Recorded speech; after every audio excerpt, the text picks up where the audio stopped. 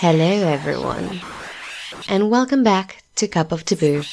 I'm your host Tyler, and I know I haven't covered a serial killer in a really long time, so I figured, why the heck not cover one of America's first serial killers? You may have heard of him, or at least his home. Today I am talking about H.H. Holmes and his murder castle. I hope you are ready for your dose of dark, violent, and terrifying, served in your Cup of Taboo.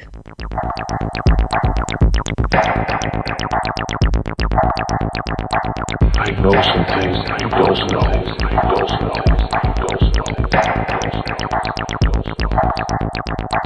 I know some things you don't know.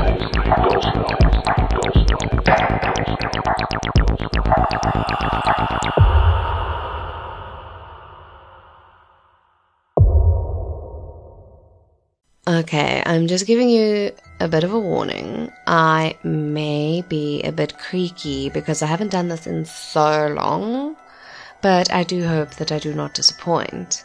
Also, my computer is really old. I was recording my old episodes on my, old work laptop, and obviously I had to give that back to the company when I moved companies, and now I'm using my old-ass personal laptop, which is... she's struggling. She's struggling big time, I'm not gonna lie to you. But anyway, I somehow managed to lose all of my little buttons at the bottom, and my technology savviness is also non-existent. But you know what? We persevere, we push through, we go through it. Anyway, almost all of the information that I got on this human pile of dung came from a book called Depraved by Harold Schechter. He is one of my favorite true crime authors. I think I've mentioned him in a couple of episodes that I've done. But yeah, you really should go check out his stuff. I think it's really cool.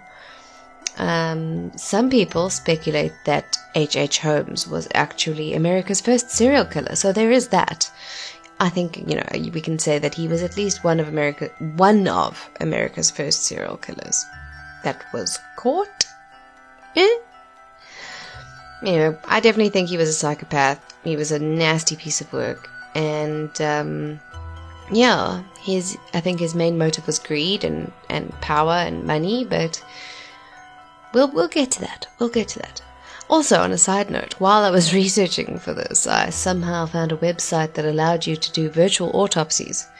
Real pictures of organs and things like that. Kind of terrifying. I'm so sorry to my Google overseers. I promise you I'm not a creep. Well, I'm a little bit of a creep, but only for the sake of the podcast, my dears, Anyway, let me get into it. This all happened in the 1800s, so some of the dates and details may be a little bit hazy, but I will just tell you what I know from the sources that I used. Also, because this all happened over 100 years ago, the story has somewhat morphed into something else over the years.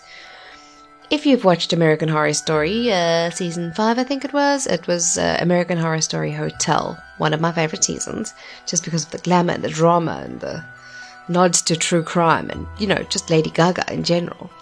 Anyway, sidetracked. That hotel and its builder were loosely based off of H.H. Holmes and his murder castle. Also, now that I'm on this topic of American Horror Story Hotel, that hotel was also loosely based on the Cecil Hotel, which is the hotel that Richard Ramirez once stayed at, and the place where Eliza Lamb mysteriously died. So, the more you know. Let me officially begin my old-timey tale of fraud, affairs, and murder. Born on the 16th of May around 1861 in New Hampshire as Herman Mudgett. Lol. Doesn't sound like much of a serial killer, more like a muppet with that name. He was born in a decent family and was said to have shown signs of intelligence from an early age. His father was strict and some would say cruel, and his mother was a woman who did nothing about it. Herman was a small child, and his small stature led him to being bullied by the larger boys. He recounts in his autobiography that one day when he was young, he was taken into the doctor's office and they scared him with a real-life skeleton. He also said that this is where his interest in the human body began. He said that he wanted to be a doctor from a young age, and it is also said that he would trap animals and perform slapstick surgery on them. Obviously, back then, they were not aware of the whole child hurting animals probably means they'll turn into a murderous adult thing, but it is what it is. He never really had friends, and the one friend that he did have, named Tom, died under mysterious circumstances after he fell from a rafter while he and Herman were playing in an abandoned house. Did Herman kill him? Nobody knows. I think he did. I'm just kidding. I don't know. Nobody knows. Herman, at the tender age of 17, married a lady named Clara Loverington. He worked on her parents' land and then decided that, he was going to go and become a doctor because I think they were quite rich, so he did an apprenticeship with a local doctor who showed him how to do autopsies, because that's how people became doctors back in the day. Like, hey, here's a dead body. Why don't you cut it open? Let's have a look. Ooh, how exciting. He decided to formally go into medicine, so he started studying at the Dartmouth University. He then moved his studies to the University of Vermont, where he started studying officially medicine, formally. In less than a year, he ended up moving to the University of Michigan, and Clara's parents supposedly paid for this. I don't know.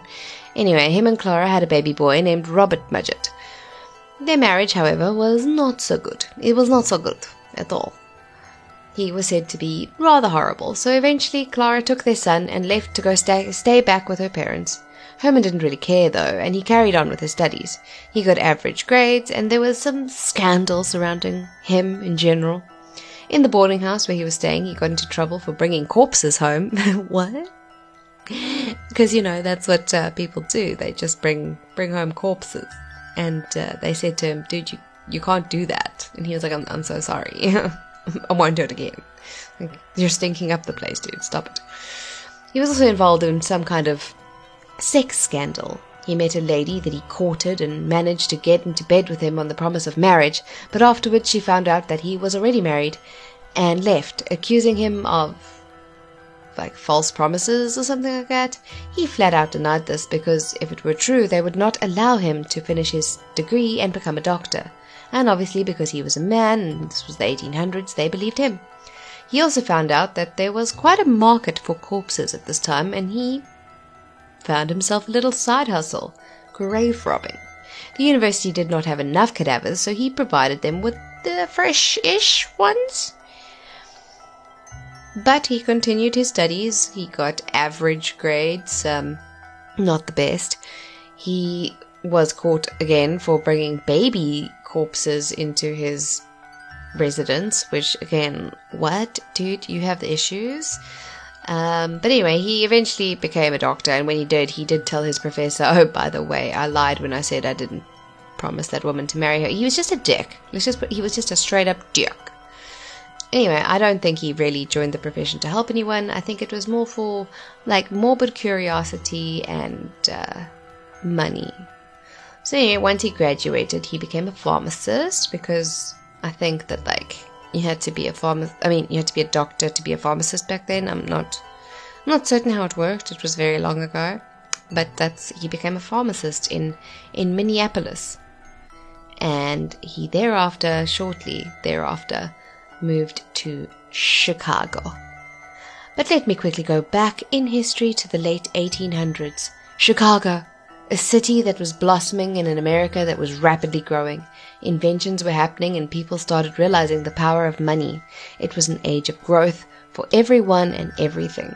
Ambition was rife all over the country, and Chicago was called the, in quotes, most American of American cities. I'm so sorry. By some people. There was a huge fire in 1871 which reduced Chicago to ashes, but the city rose like a phoenix and became the first skyscraper city. Say that fast 5 times. Became the first skyscraper city in 1885. In 1886, Mudgett moved to a small town on Chicago's outskirts called Englewood. There was a drugstore called Dr. E.S. Holton's Drugstore that was situated at the corner of Wallace and 63rd Street. In July of 1886, Herman, who now called himself Dr. H.H. Holmes, waltzed into this drugstore and he asked if he could get a job there. The owner of the store... Okay, so there are 2 stories. The one story is that the owner of the store was deathly ill and his wife had been running the busy store, so when Holmes walked into the store and asked if there was a job, she was like, "Oh my goodness, yes, please take some responsibility from me," because Holmes was supposedly strikingly attractive and very, very charming, so people instantly liked the blue-eyed, brown-haired, smooth talker. So he had told Mrs. Holton, the lady whose husband owned the store, that he was practicing medicine in Philadelphia and then decided it was time for a change. However, what he did not tell her was that a woman had been poisoned after ingesting medicine that Holmes had prepared for her on the morning of her death. So he ran away from Philly so that his name would not be tarnished. The story continues and it says that when Dr. Holton died, Dr. Holton, who was the owner of the store, Holmes proposed that he take over the store and pay Mrs. Holton for it in payments, and she agreed and asked that she could just remain in her flat that was above the store. So after a few months of owning the business, however, he hadn't paid her any parts of what he promised, and she kept having to threaten him with legal action. But one day she disappeared without a trace, and Holmes moved into the flat above the store almost immediately, telling anyone that asked that she had decided to move away to deal with her sadness. So, to me that sounds like he murdered her. But the other story is that Dr. E.S. Holton was actually her, and it was her store, and she sold it to him and moved away. Like, that was the other story. I don't know which one is true. I don't know if they allowed women to become doctors in those days. I didn't look it up, but you can if you want to. But yeah, I like the first story more. It sounds more like Holmes. Sounds more like murder. So obviously, like I was saying, you can see that this man, he's a dodgy dodger. But trust me, friends, he gets dodgier. In 1887, Dr. Henry Howard Holmes got married to Miss Myrta Z. Belknap, who he met on a business trip in Minneapolis after only knowing her for about a month. At first, she would help him in the shop, but soon after, she started spending less time in the shop. She was told to do house chores upstairs or go shopping, because having her in the shop kinda bummed his vibe, his flirty vibe that he had with all his female customers. He did love her in his own way, though, because in February of that year, he filed for a divorce from his first wife, Clara. I guess you could call that love? Filing for the divorce after getting married? Anyway, after about a year of being married to Myrta, his incessant flirting was driving her up the wall, and they were constantly fighting. She couldn't divorce him, though, because A, it was frowned upon, and B, she was pregnant with his child. She eventually told her parents about what she was going through, and they then moved into a townhouse in Wilmette, Illinois, so that she could move in with them. Holmes agreed to provide financial support and to pay her regular visits, to kind of get her off his hands. So he was alone again, and he was happy about that because he enjoyed being alone. He liked flirting. It got him what he wanted. He was a very flirty man. He also apparently never really followed through with the divorce to Clara, so the marriage to Myrta wasn't really legal as well. So there is that. When people asked about Myrta, he made himself seem like the victim and told them that her, in quotes, condition was so bad that she had to go live with her parents, end quotes. Her condition being her moods, by the way. Poor Holmes. His wife is sick, so she must go, and he's just the husband who's so struggling at this point.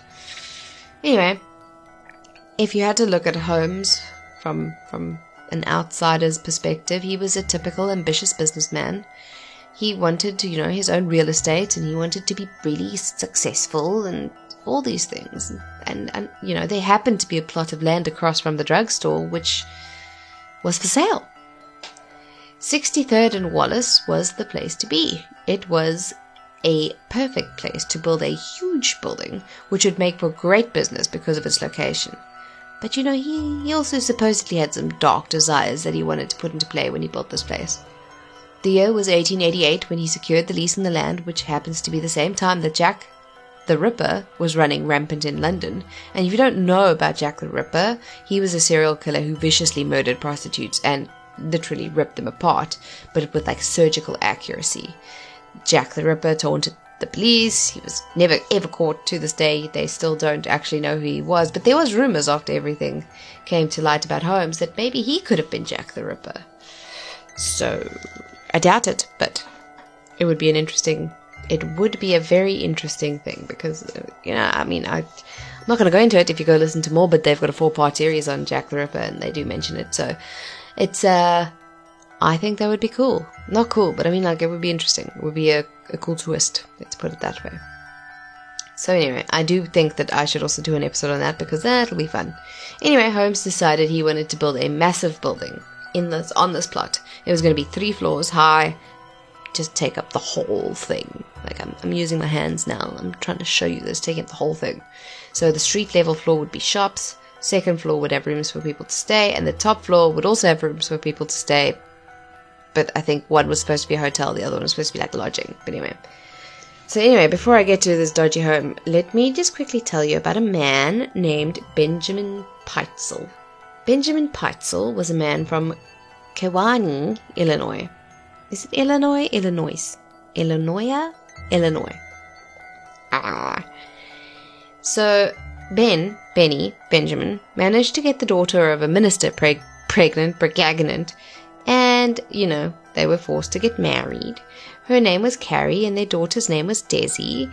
They went on to have a second daughter named Etta Alice Pitezel.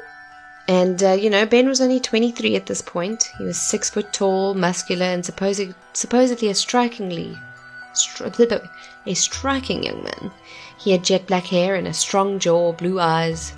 Dreamy. He actually really does sound like my type. But, if I look at pictures, no.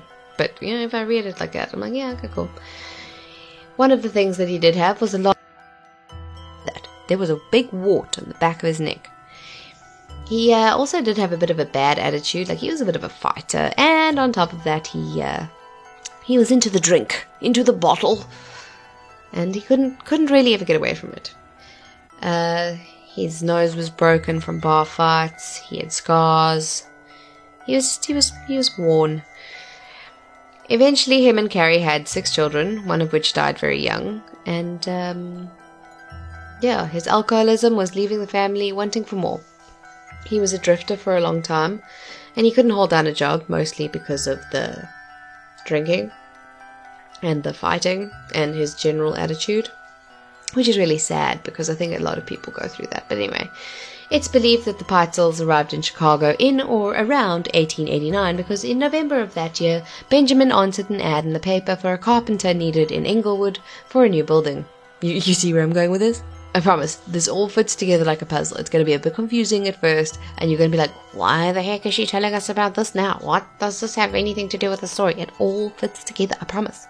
You just have to listen carefully, and hopefully I actually do make sense. So, Benjamin, the ad that he answered in the paper, was for Dr. H.H. Holmes. And the job was a contractor job.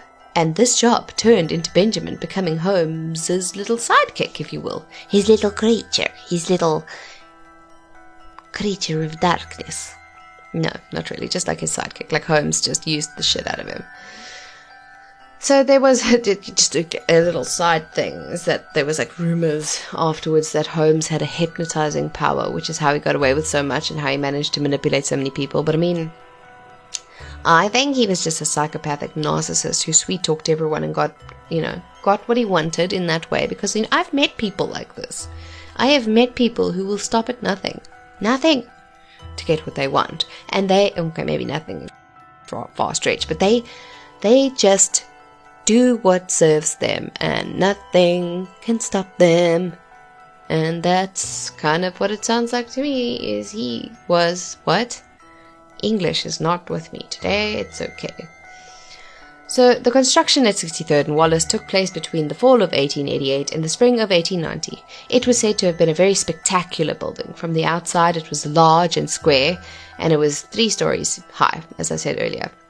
So it took up the whole lot, which is what made it so imposing, really, because there was no room around it. It was just boom, building. But the building took like weirdly long to get finished. So a year and 6 months was considered a very long time. They said that a building of that size should have taken a skilled crew only 6 months to complete. But the thing is, the crew was what was holding it up, or should I say, the lack of consistency of the crew. Holmes was a slimy little snake. You see, he didn't actually have the money that he needed to build this building. So what he did is he would hire people to do different parts of the building without showing them the full blueprint of what he had in mind.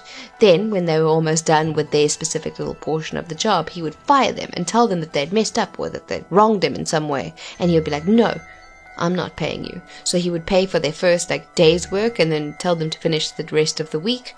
And he would pay them the rest, and they would then do that section, and then he would be like, no, you did this wrong, you screwed up, I'm not paying you the rest. So, like I said, fraudster extraordinaire.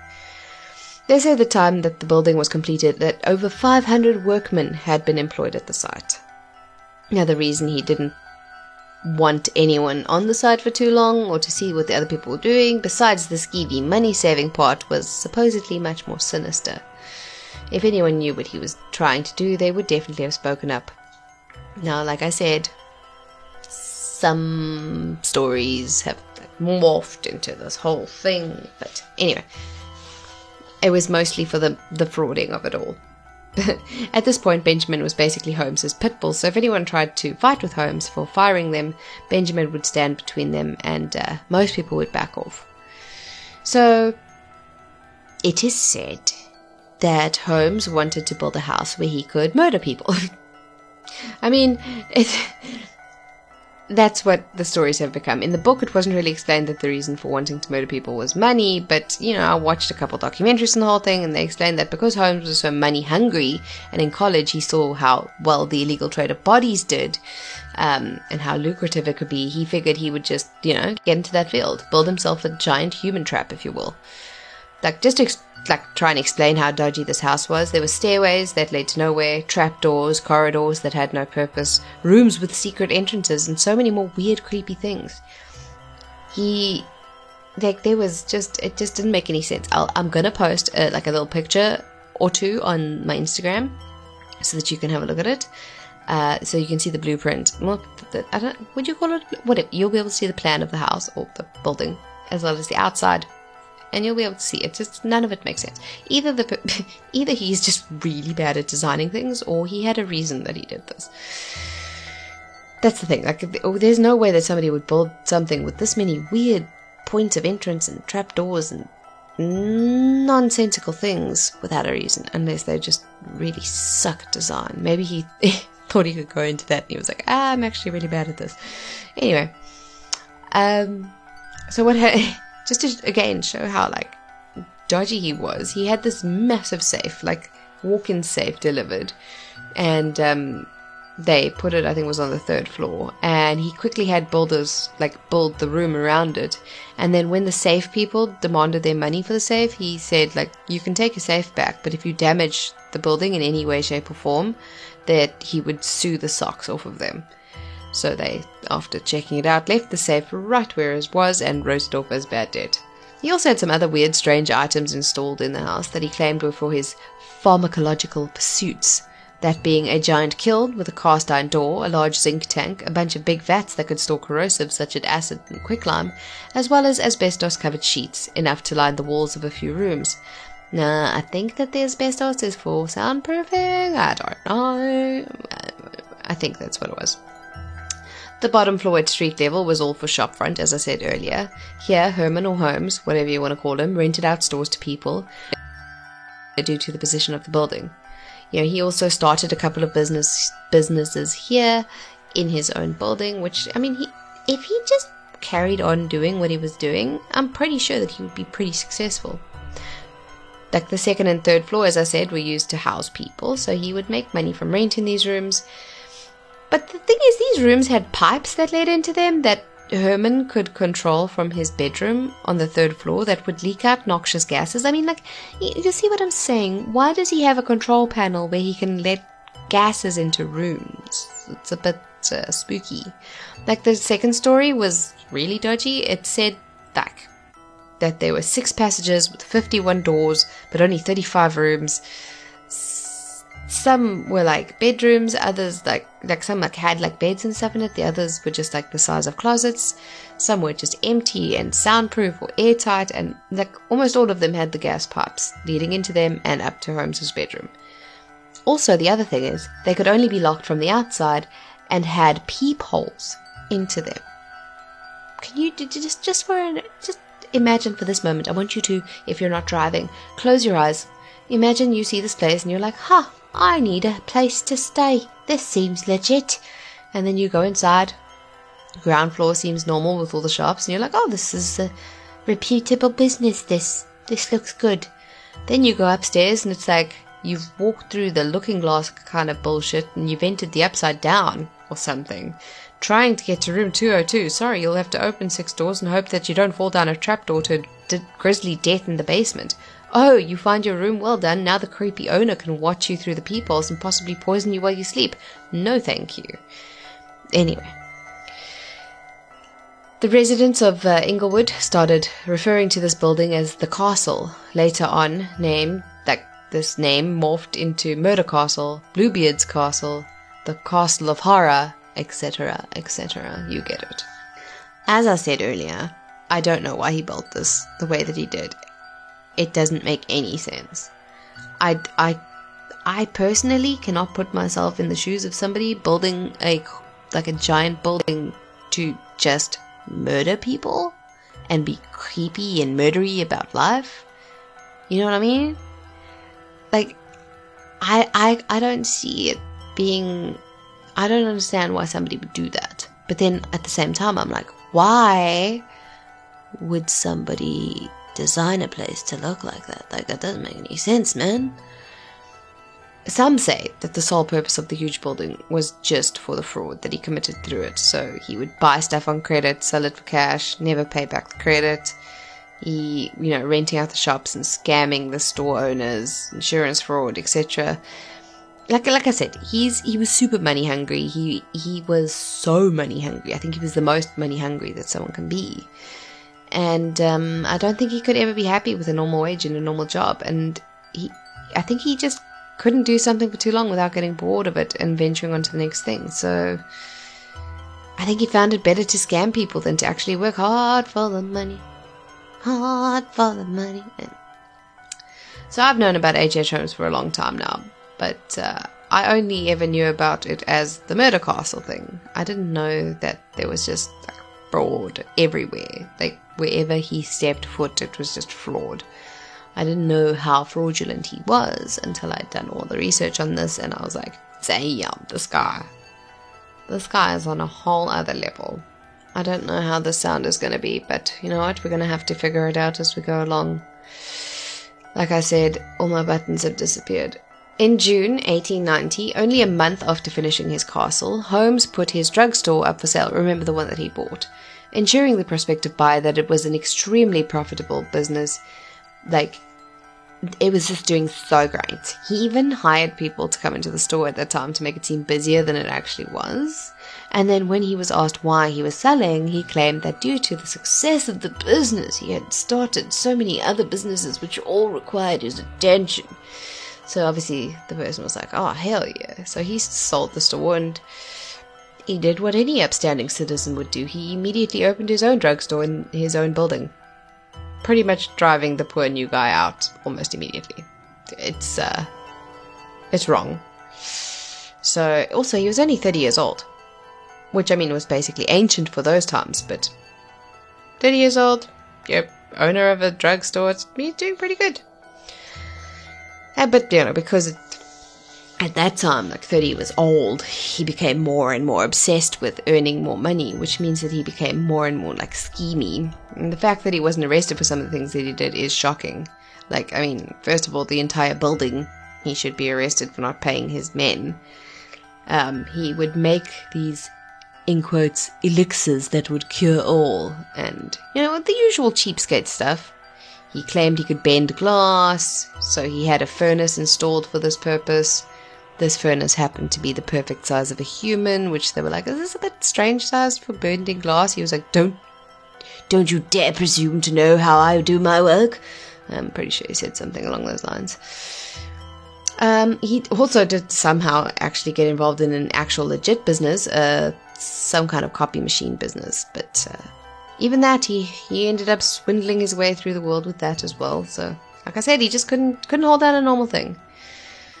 So, late in 1890, a couple named Ned and Julia Connor and their daughter Pearl came upon Holmes's castle. Ned was a jewelry maker and he was struggling to make money, so he moved the family to Chicago in hopes of a better life. And Holmes owned a jewelry shop that needed a manager. Ned got the job and they moved into one of the apartments in the castle. Not surprisingly, Holmes and Julia started having an affair because this is what he does.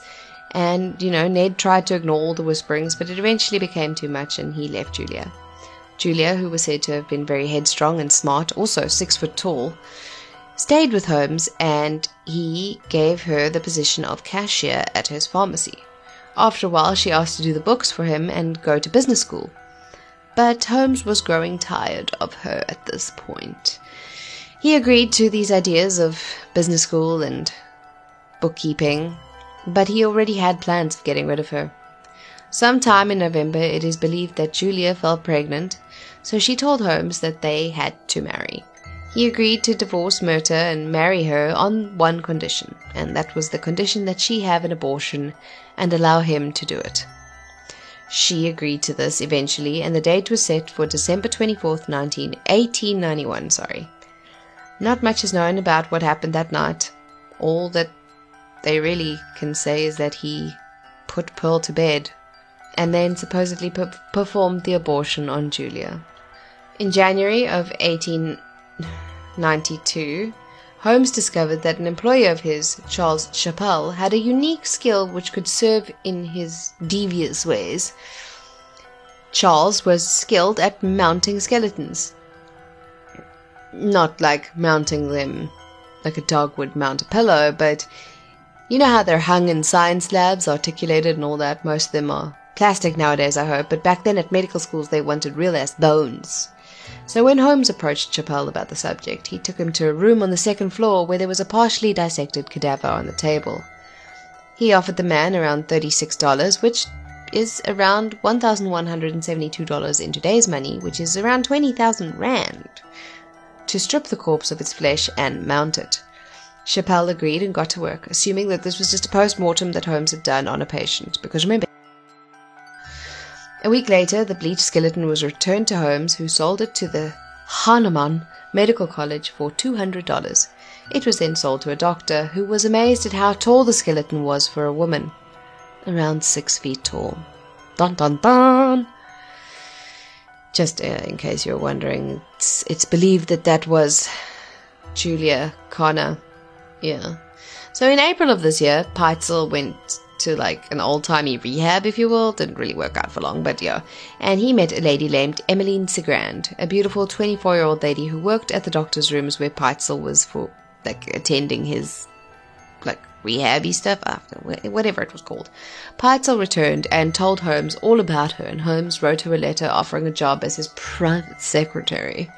In May, she moved to Englewood to pursue this new adventure. Obviously, Holmes, being the slimeball that he was, seduced her, and within months they were lovers, secretly of course. But soon she expected him to marry her, and he spun some story that she should refer to him as Robert E. Phelps.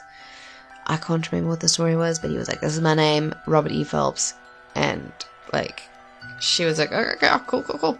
She wrote to her friends and loved ones, telling them what a lovely man he was, yada yada yada, and they were set to be married in December. Gave her a dozen white envelopes, and he asked her to address them to her closest family and relatives. He said he wanted to have formal wedding announcements printed up. This was a lie. Sometime during the first week of December, Holmes called Emmeline into his office and asked her to get a note in the big walk-in vault. Remember the one that he had installed? And when she entered the vault to find the note, Holmes swung the door shut behind her and locked it. Now, I don't know how true this next part is, because,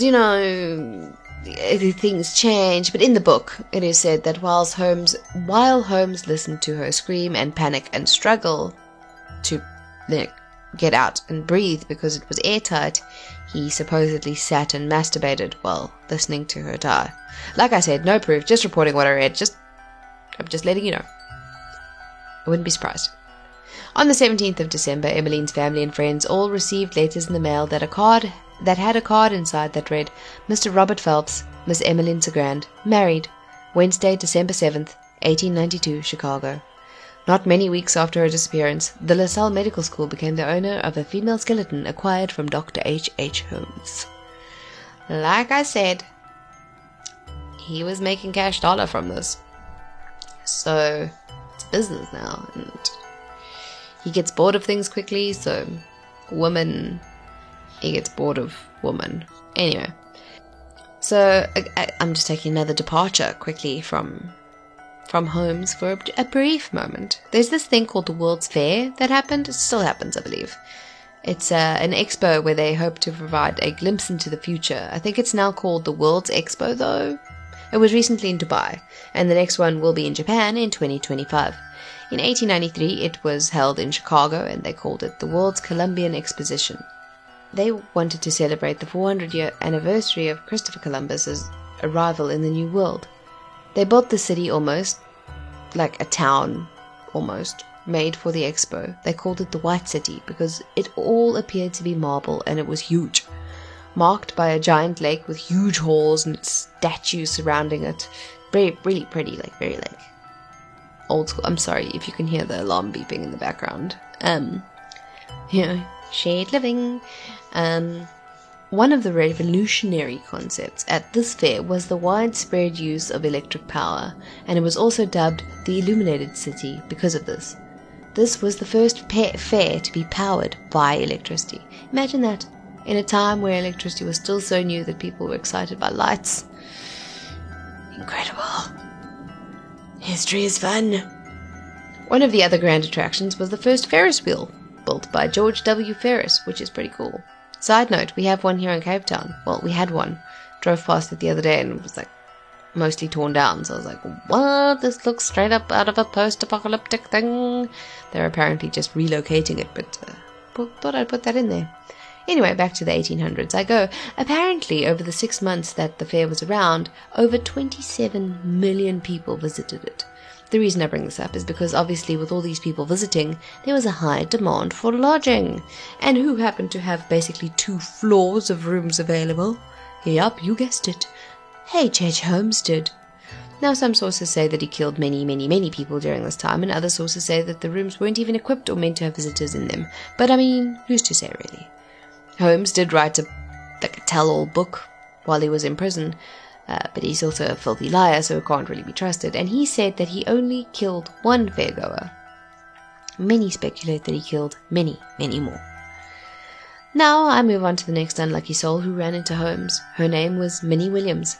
It's not really so clear how they met, but what is known is that in March 1893, Minnie showed up in Chicago and started working for Holmes, and surprise, surprise, became his mistress. This guy got a lot of bootay for a short schemer, I'm just saying. Minnie was described as a simple woman, short and chubby, also not smart, but what she did have was spunk, we'll go with. She was lovely. She also was the heiress to a large fortune. Minnie's parents had tragically died when she was a child, and she was taken in by an uncle who died later on, leaving her with a ranch in Texas worth about $40,000. That's a shit ton of money in today money. Around $1,316,937. Nope, that was all wrong. $1,316,937. That's about 22.5 million rands, just in case anyone wanted that. That's basically a 1-bedroom apartment in Camps Bay. Anyway, Holmes somehow convinced Minnie to sign the deed of that property over to his name. Somehow, I don't know how, but like I said, she was a very simple, naive lady. The problem was that now Holmes needed a way to actually make money from this property. Besides the fact that it was so far away, Minnie also had a sister named Nanny, who Holmes needed to get rid of. Like I said, he was a scheming, conniving slimeball that would stop at nothing to get what he wanted. So he put his plan into motion and told Minnie to invite Nanny over to the fair, so that he could meet her and show her how great Chicago was. So during the 2nd week of June, Nanny made the trip from Texas to Chicago. They did the typical sightseeing over the next few days, and Holmes somehow got Nanny to write to her uncle, telling him how amazing it was and how they would be traveling and then going abroad to Germany. He was such an evil scumbag. If anyone ever tells me to write a letter to my family, I'll be like, no, I shan't. Especially with the envelopes, like he did to poor Emmeline. If anyone ever says to you, hey, please will you just address these 20 envelopes to all your closest family and friends, like run a mile. Do not do it. They are planning on murdering you. I listened to something the other day where somebody did the same thing and the person murdered. Just don't do it. One afternoon, he told Minnie that she needed to stay in the flat because they were staying in a flat together, not in the castle, and he would quickly take Nanny to go see the castle, and he took her there and presumably offed her in the vault like he had done to Emmeline. He then apparently murdered Minnie too. Not really much was said about how, but that's the story. Once he got rid of the Williams sisters, he could focus on a woman who he had, in quotes, fallen in love with. I say that because I'm not sure if Holmes was capable of love. Anyway, her name was Georgiana Yoke, a beautiful, petite, blonde woman who was said to have eyes so large that they were disfiguring. Imagine that, being called disfigured because of your beautiful big blue eyes.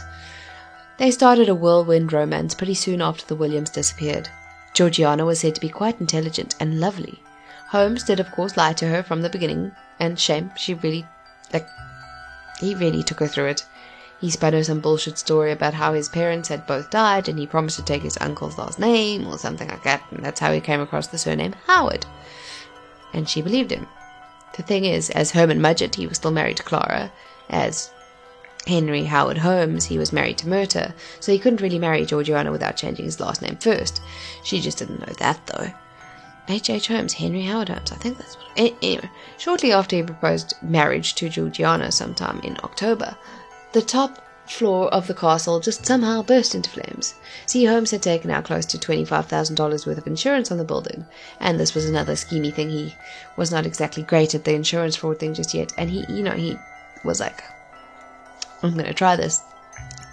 Tried to claim almost immediately, and they caught onto his ways and did not pay out the policy. Somehow, though, he did avoid imprisonment, but he just didn't get paid out.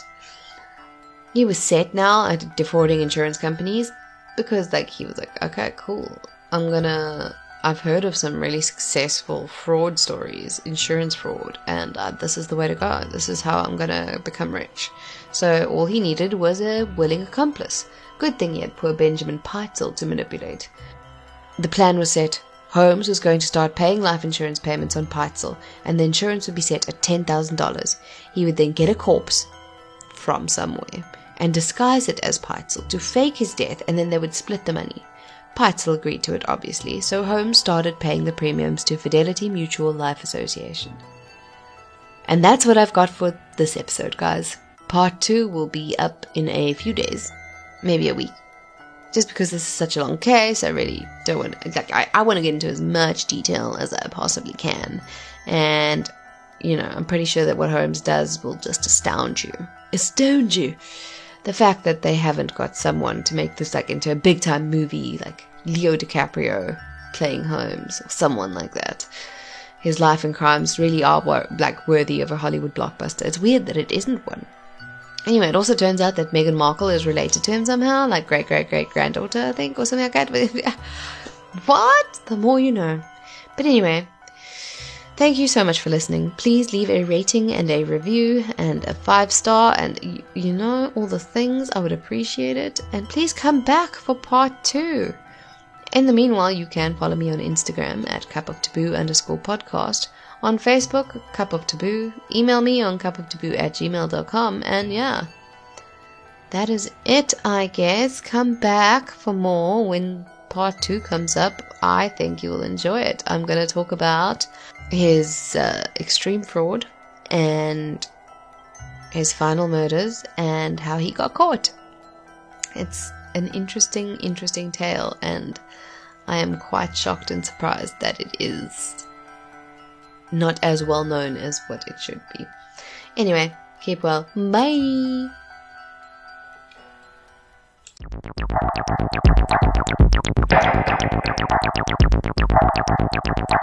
I know some things that you don't know.